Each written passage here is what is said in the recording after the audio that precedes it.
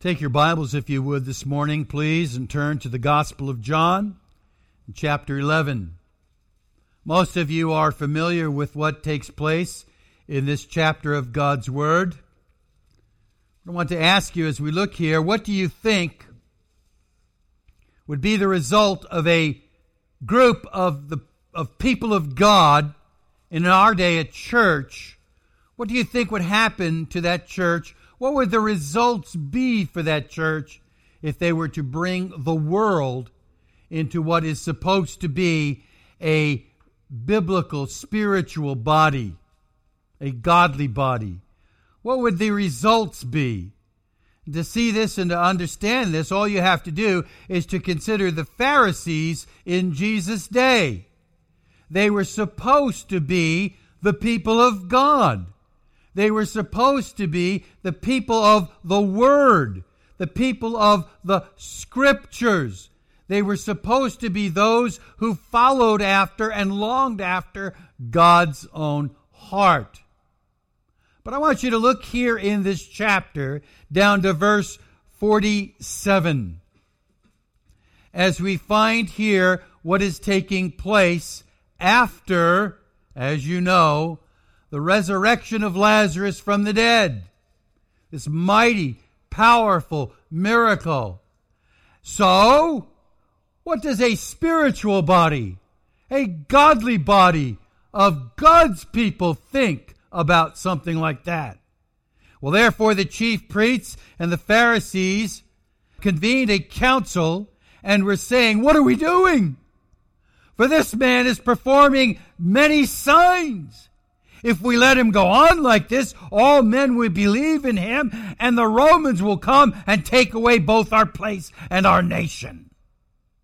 So you see, they realized and they recognized that there were many signs being done by Jesus, culminating in the resurrection of Lazarus from the dead, but not just exclusively the resurrection of Lazarus from the dead. They had seen many mighty signs by Jesus right there, right in front of them. The Son of God performing many signs. You'd think that they would recognize that the Messiah had come. You'd think that they would get it. They admitted many mighty signs. But instead, verse 48, they were worried about their profit margin.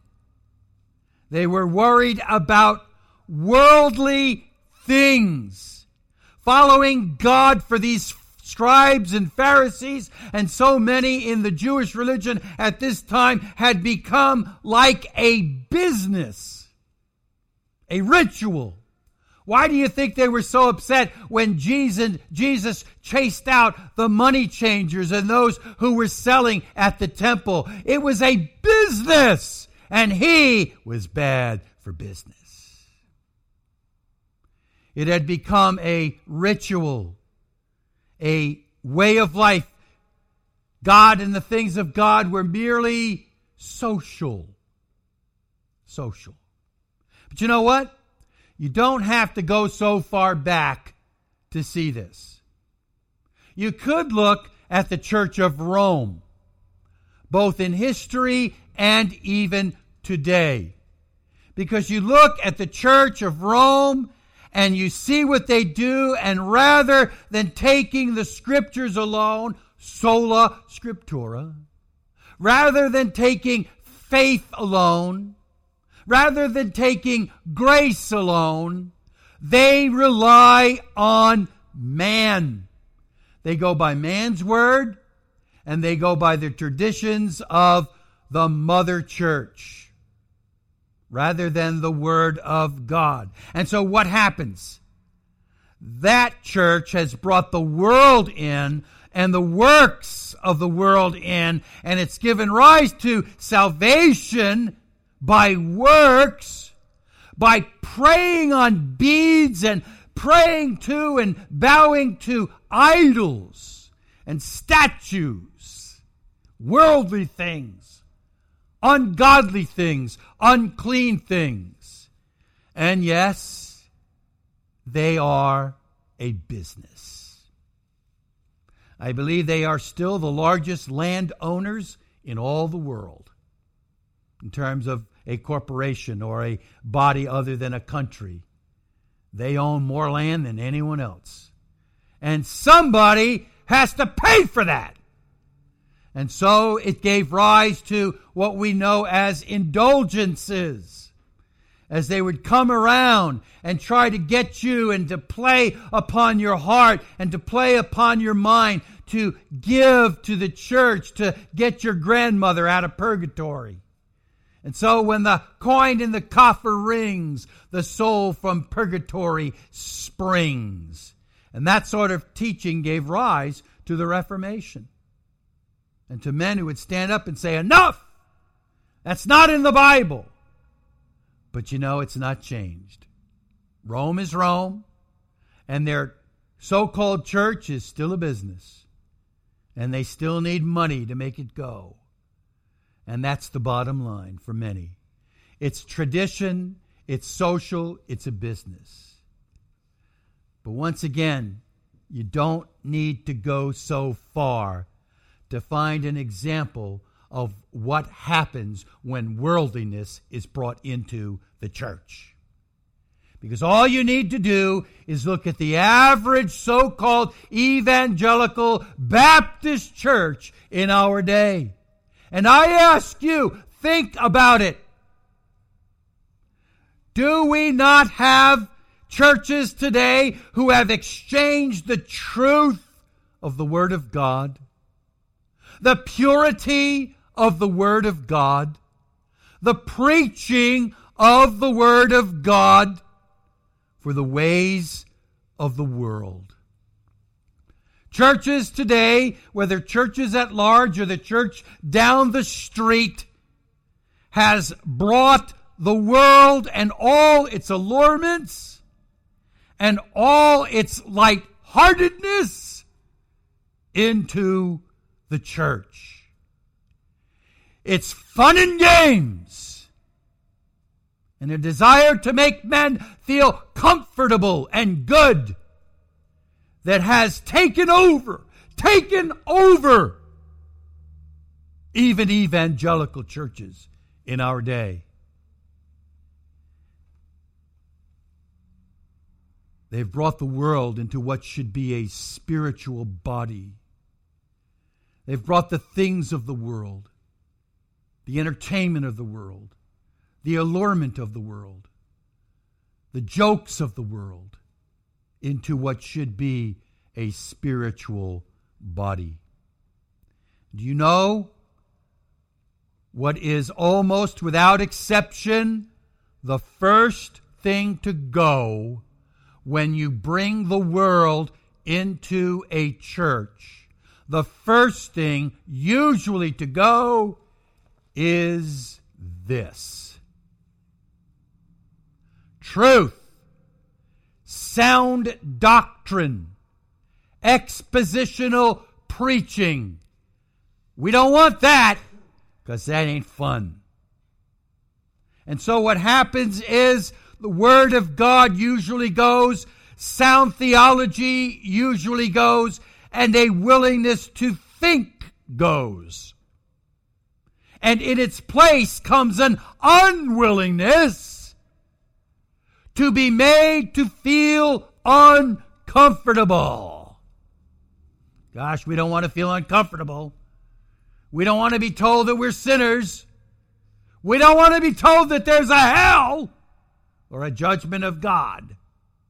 And so those things in many evangelical churches, or at least churches that claim to be evangelical, many never talk about judgment. Seldom the wrath of God, if ever. And so seldom even sin, or why men need to be saved. And as you know, this is what we've been studying in recent weeks in our series entitled The Beauty of Wrath. The very message of the gospel deals with the wrath of God and the seriousness of sin. And that God takes sin so seriously that he sent his Son to die for sin. His own beloved Son. And therefore, it is by the nature of the message of the gospel, that men should be made uncomfortable in their sin. But churches don't want to do that anymore. Churches don't want to make people uncomfortable. How then can men be saved in such churches? That's next week's message. But for this week, we pick up with an understanding of why it is because of this very thing that worldliness has invaded the church that we began this study and began by seeing from the Word of God the reality of wrath. Yes, this Bible tells us that God will bring judgment upon sinners. Imagine that.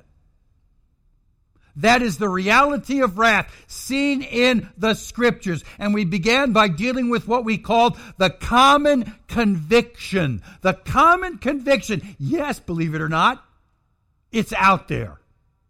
And even those churches I just mentioned, they talk about it, but they don't talk about what it is. Here's what I mean. They'll say that men need to be saved. But what they don't say is, saved from what? What is salvation? We sing about it, we talk about it, we read about it, we pray about it, we ask God to save people, but save them from what? The wrath of God. That's what salvation is. Salvation is being saved from the wrath of God to come unto new life to Jesus. That's the common conviction in many churches. We then went on to see the chronicle of the concept throughout the Old Testament, that it's taught easily and clearly in the Old Testament. And then we looked finally at the Christian concept of the wrath of God, and we focused predominantly on, believe it or not, the clear teaching of Jesus. People seem to skip over it like it isn't there. But Jesus, even in the Sermon on the Mount, talked to men about the fires of hell and of judgment. I ask you to turn with me, please, to Matthew chapter 7. This towards the end of the Sermon on the Mount. As Jesus has talked about the fires of hell and men being cast into hell, he says here in verse 7, and you look down to verse 21, not everyone who says to me, Lord, Lord, will enter the kingdom of heaven, but he who does the will of my Father who is in heaven. Not everyone goes to heaven. Where do the rest go? Where do the rest go? Yes.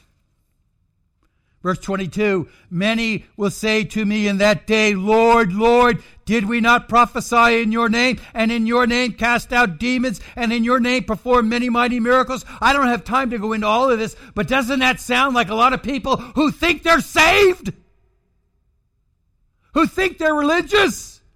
Who go maybe to some of those churches I've just mentioned, who don't even mention judgment or hell or the wrath of God or sin or the need for holiness or the need for repentance. A lot of those churches are out there. A lot of people are going to those churches, and they may be the ones who come before God and say, Lord, Lord, I went to church every Sunday. And what is Jesus going to say? And in your name I will declare to them, I never knew you. Depart from me, you who practice lawlessness. Remember that word lawlessness? But what Jesus says is, depart from me. To where? To hell. The wrath of God. Not everyone who goes to church, not everyone who says they're a Christian is going to go to heaven. The determining criteria is, do you know him in your heart? And as we have been seeing in other passages, do you know his word? Do you keep his word? Do you follow him? Don't tell me you made a decision 50 years ago or 10 years ago. Are you following Jesus today? That's the determining criteria. He says even in verse 19, every tree that does not bear good fruit is cut down and cast into the fire, so you will know them by their fruits. What are your fruits? Today. And so Jesus taught very clearly that there is judgment and wrath to come.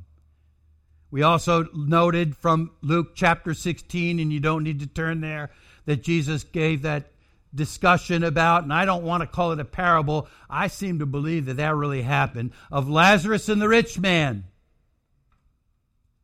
We know that Lazarus went to be in the bosom of Abraham, the glory of God. But Jesus also spoke very bluntly and clearly about what happened to the rich man, that he woke up in hell, in agony, in torment. And there was no escape for him. And so it was too late for him to do anything about his condition. And it will be too late for anyone here who has not settled with God in this life. You kids, you listen to me. You never know how long you will live. You need to know you know Jesus now. Because when the rich man woke up, it was too late. We also went on from there to see the clear teaching of the Apostle Paul. And I'm going to ask that you turn with me at this time to Romans chapter 1. Remember, I'm not teaching you or showing you right now from the Scriptures some antiquated book in the Old Testament. Micah? Where's Micah? How about Nehemiah? Nehemiah? Where's Nehemiah? It's in there. But we're not talking about that. We're looking here at what Jesus has said. And here in the first epistle, recorded in the Scriptures, at least in the order of the Scriptures, from the Apostle Paul, look what he says in verse 18. For the wrath of God is revealed from heaven against all ungodliness and unrighteousness of men who suppress the truth in unrighteousness. The wrath of God. And he goes on in the next couple of chapters to talk about the sinfulness of sin and the wickedness of sin. The clear teaching of our Lord Jesus and the clear teaching even here of the Apostle Paul is that there is wrath of God and that there is judgment. Not popular to preach on. I hope you're uncomfortable. We went on from there to talk about and to see from the Scriptures and to consider the reason for the wrath of God. The reason for the wrath. And here's where I want to cover a little bit of some new material and to discuss some things that I had hoped to deal with in previous messages but wasn't able to get to them. Some of it you will recognize, but some of it is new. You remember that we saw that God's wrath manifests His glory. His wrath actually shows His glory as He deals with and moves and interacts with men and women and people and His people of Israel.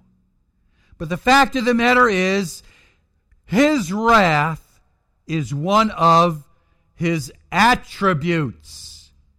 And as with any other one of His attributes, His wrath shows that He is God. We speak of God as having attributes that are His alone. Attributes that that show that he is God. Now, there are what we call communicable attributes of God, which all of us created in his image have.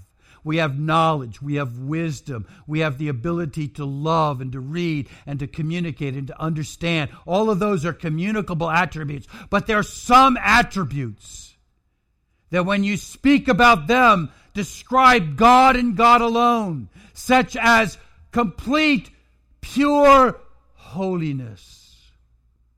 That is God alone. Only God is completely holy. Only God is completely pure. Only God is completely sinless. His attribute of holiness is who he is. We speak about his omnipotence. He is all-powerful, almighty. I think the people in Washington think that they're omnipotent, but I got news for them. They're not! Only God is truly omnipotent and all-powerful. He alone is the God of creation. He alone is the God who can move heaven and earth to provide for and to care for his people. He alone is omnipotent. He alone is omniscient. He knows all things. He is everywhere and knows all things. These are attributes of God. And one of the attributes of God is he is a God of complete justice. He is a just God. He does everything right.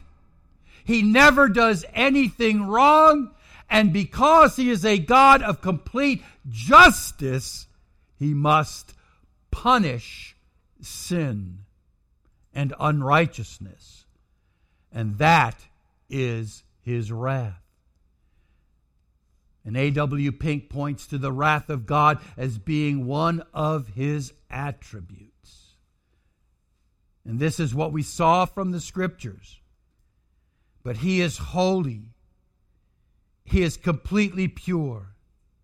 And he is completely just and completely good.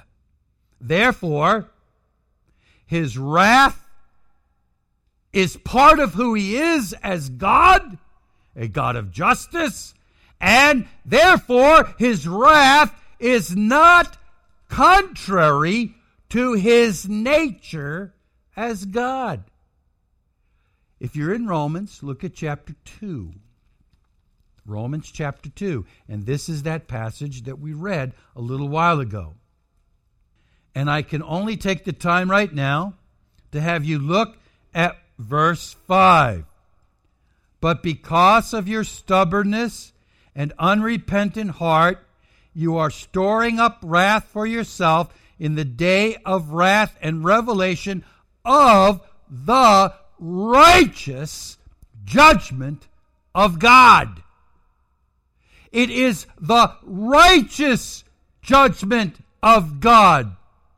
His judgments are always perfect. His judgments are always righteous. The God of the Bible never does anything wrong, and he never does anything capriciously. Kids, you know what the word capriciously means? It means arbitrary, like on a whim. I do things on a whim sometimes. We might be driving down the road and say, hey, let's stop in here. You do things on a whim, capriciously, arbitrarily. God's judgments are not arbitrary. They are based upon his word. They are based upon what he has given us in his word. And when you break his word, when you go against his word, when you go contrary to his word, we call that sin. Sin. And if you look at 1 John 3:4, you read that sin is lawlessness. It is a breaking of the law of God. That's what sin is. A breaking of the law of God. So, when you break the law of God, God must act because he is 100% completely just. His justice is righteous, but it is always perfect.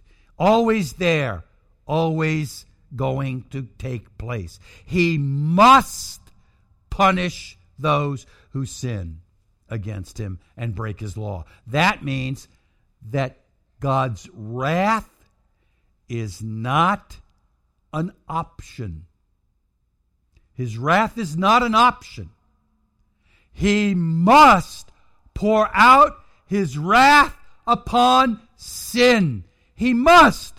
For God to treat all men alike, the righteous and the unrighteous, and treat them in the same way, that would be injustice. That would be a sin. For God to treat the righteous and the unrighteous in the same way would be sinful, and therefore God would not be perfect. He would not be perfectly holy, and therefore his wrath is not an option. He must pour out his wrath upon sin. If he were not to do that, it would mean there would be no justice for the wicked. Now, if you would look back to chapter 1 here, and not quite as far back as before, but Romans chapter 1, look down to verse 21 and think about this. Verse 21, for even though they knew God, they did not honor him as God, nor give thanks to him, but they became futile in their speculations, and their foolish heart was darkened.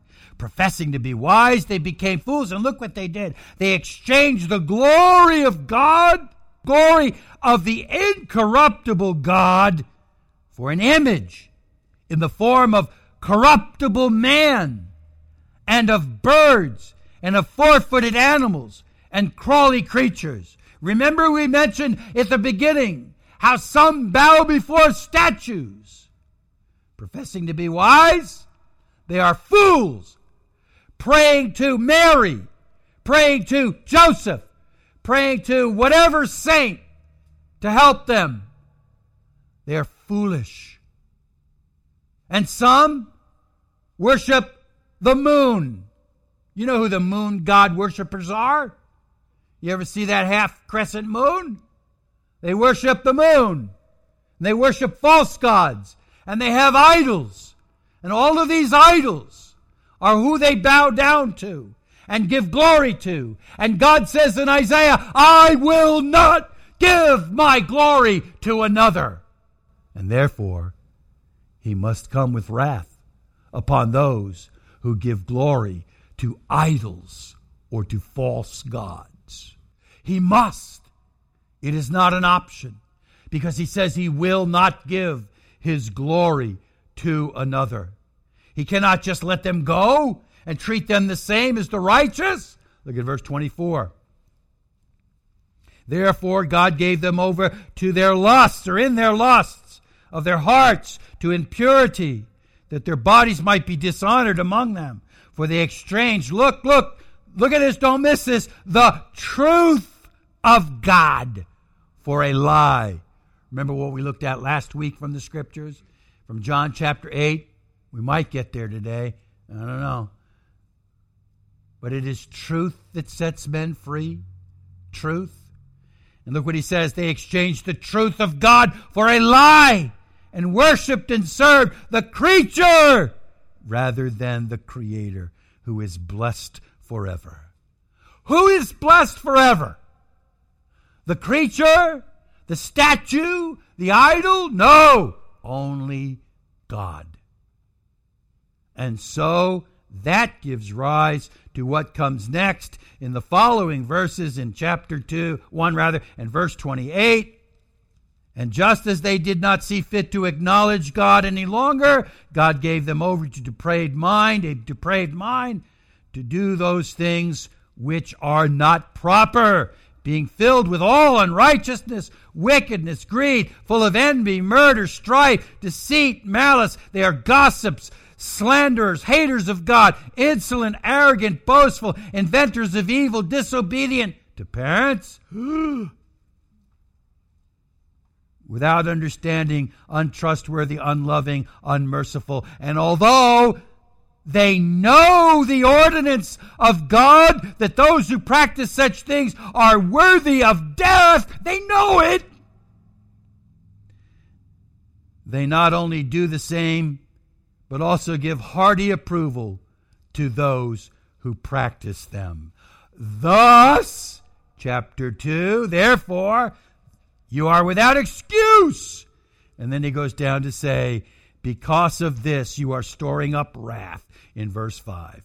And he will bring upon you righteous judgment because of your sin, because you glorify another other than God, because you do not fall before God as God and understand and know that he is truly God and give him and him alone glory. Because you do not do that, you are going to be found wanting in the day of judgment, and you will incur the wrath of God. But it is righteous judgment. Why is it righteous judgment? It's not harsh. It's not harsh. It's righteous because it's deserved. You earned it. That's what he's talking about. You earned it. You've stored it up for the day of wrath. So don't look at his wrath as being harsh. It's earned. You know, men always want to see, they always talk about the punishment of God and the wrath of God like this. They say, why would a loving God ever do that?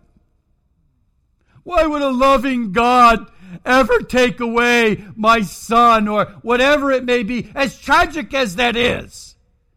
They never look at it from God's view. Why would a loving God ever do this to me? Why have you, every day of your life, taken the name of the Lord in vain? Why have you, every day of your life, cursed God? Why have you, every day of your life, disobeyed God? Why have you, every day of your life, dishonored God by your filthiness and your dirtiness and your sin? Why do you ignore the worship of God and the Lord's day? They never see it that way. And yet that's the way it is.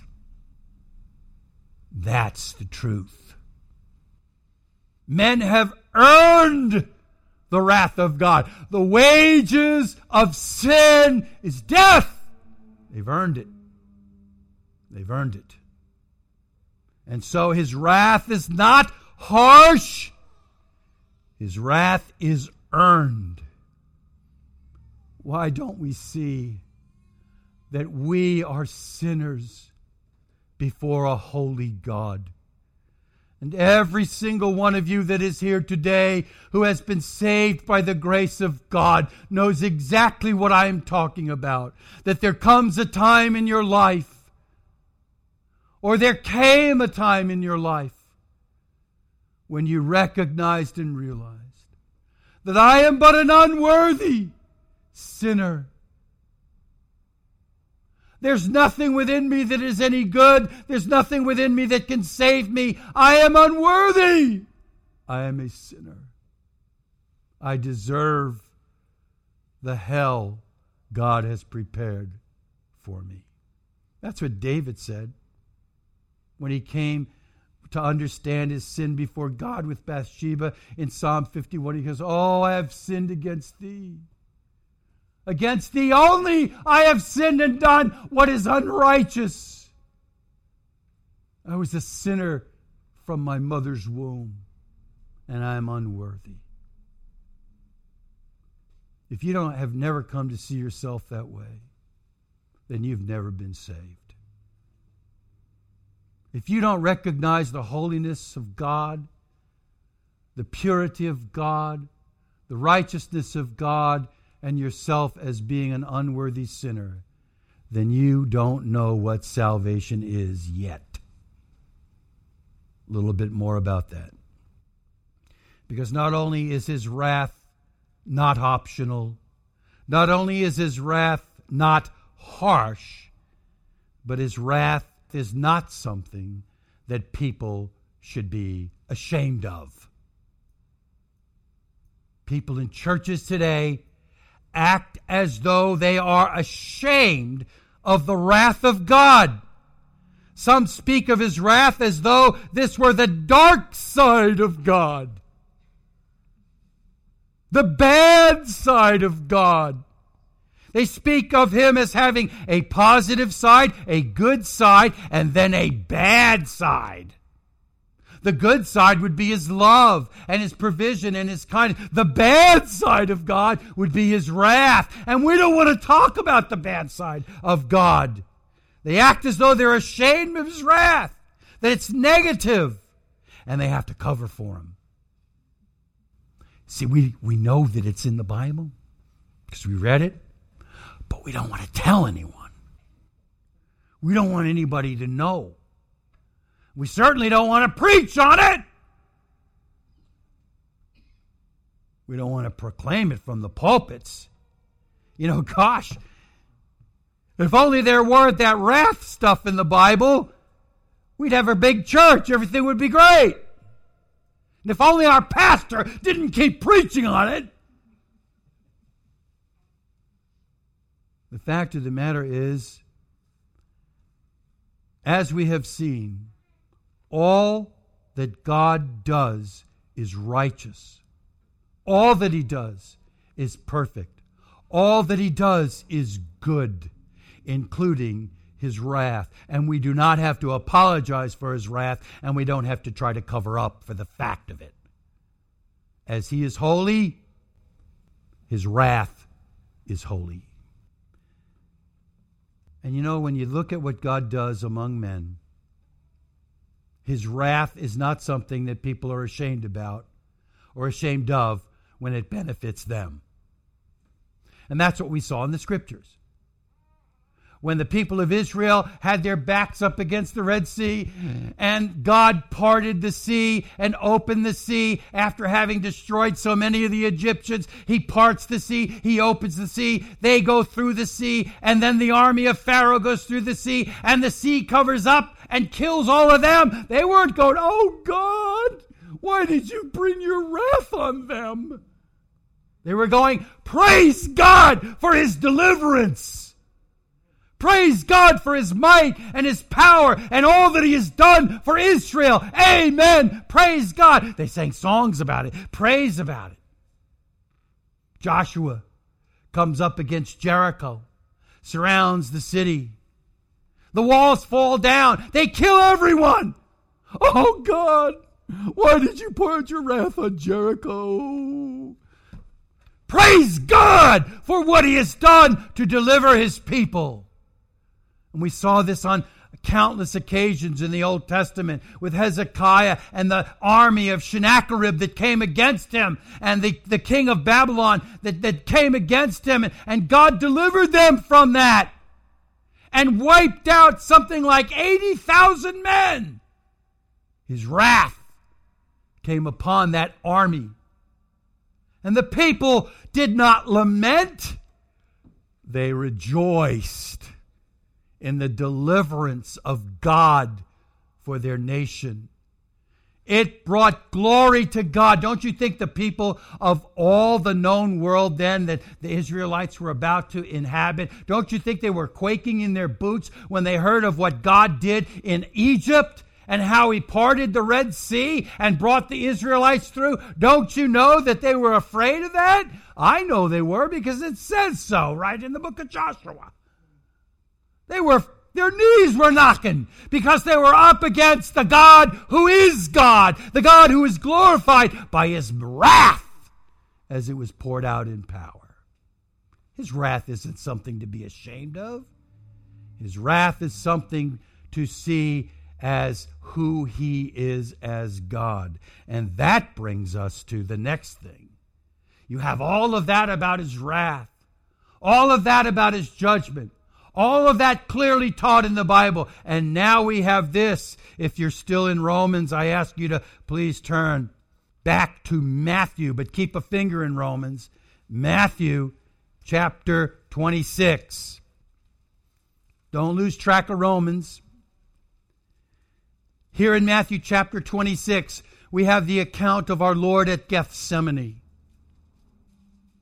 You look down to verse 38, and I can't go into too much depth as to the whole ordeal and what takes place, but I invite you to look down to verse 38 where Jesus says, "My soul is deeply grieved to the point of death. Remain here and keep watch with me." That's what he says, as you know, to his disciples. Verse 39, "And he went a little beyond them and fell on his face and prayed, saying, My Father, if it is possible, let this cup pass from me. Yet not as I will, but as thou wilt." Do you realize that apart from this, we really never hear from Jesus what takes place on the cross? When Jesus is hanging on the cross, he doesn't tell you what he's doing on the cross. It never says what he's doing on the cross. Of course, it does in the epistles, and we learn from Paul in Romans, and we learn from Hebrews what took place. But here's Jesus telling you what takes place on the cross. The cup. He was about to drink the cup. And we saw from scriptures that that is a reference to the cup of the wrath of God. The cup of the wrath of God. And so while Jesus was on the cross, he was drinking the cup of the wrath of God for his people. Every last drop. He was taking God's wrath upon himself as he was giving his life, as he was shedding his blood, as he was hanging there on the cross. He was not just an inactive, absent part of the spectacle. He was actively taking the very wrath of God upon himself, the cup of the wrath of God. And he drank every drop for you and for me and every one of his people who genuinely believes. And here's what Paul does say about it. That's Romans 5. I say to you, as you turn there, do not look upon God as an angry God.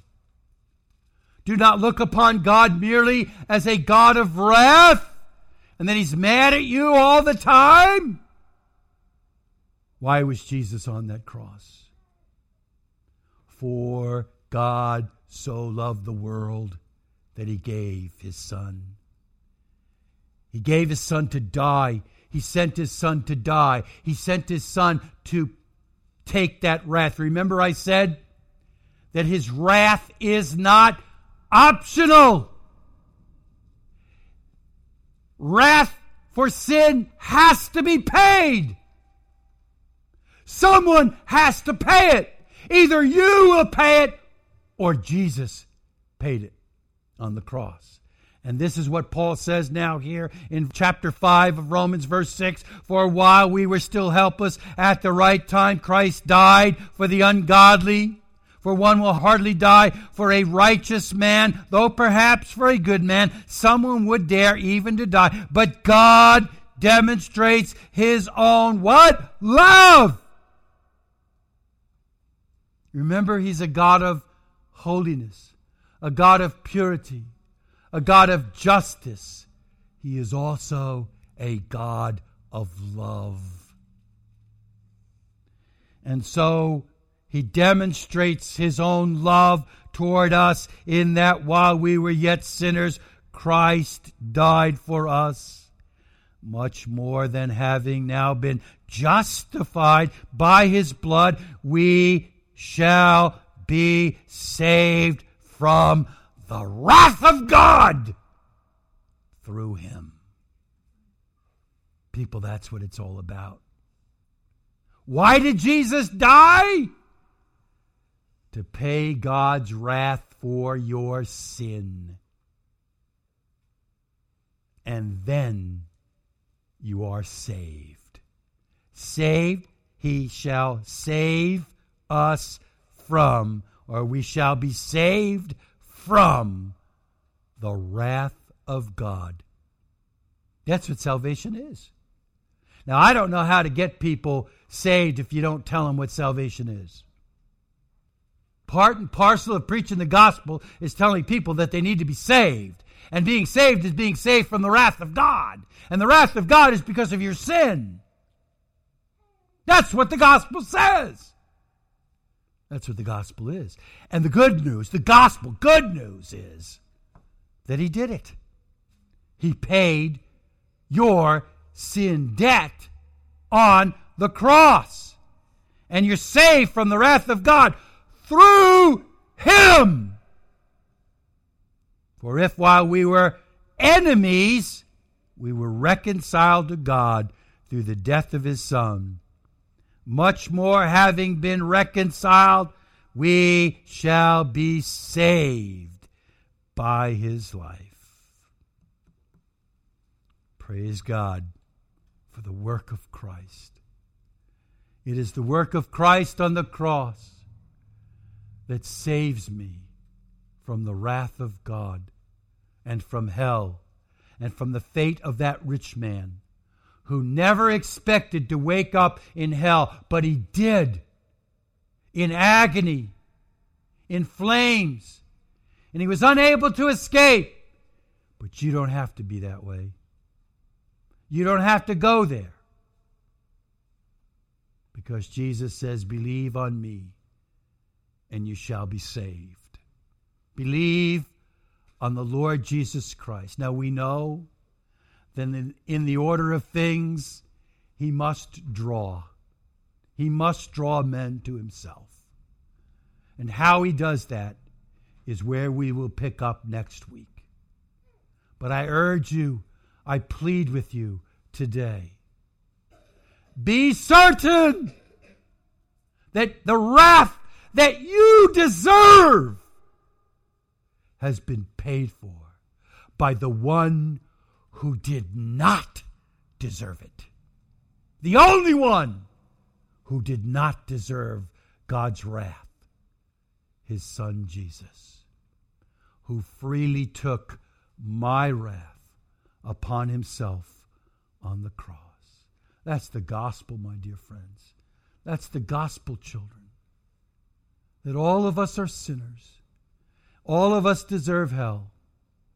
But Jesus died to take my hell, to take my wrath.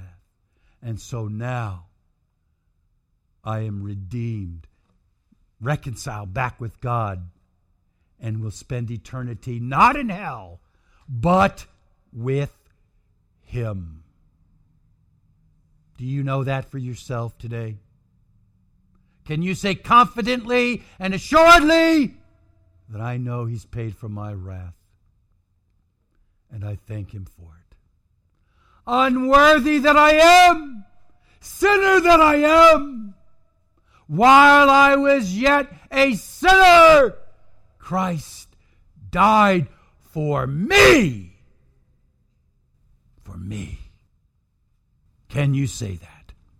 I pray that you can. Let's pray.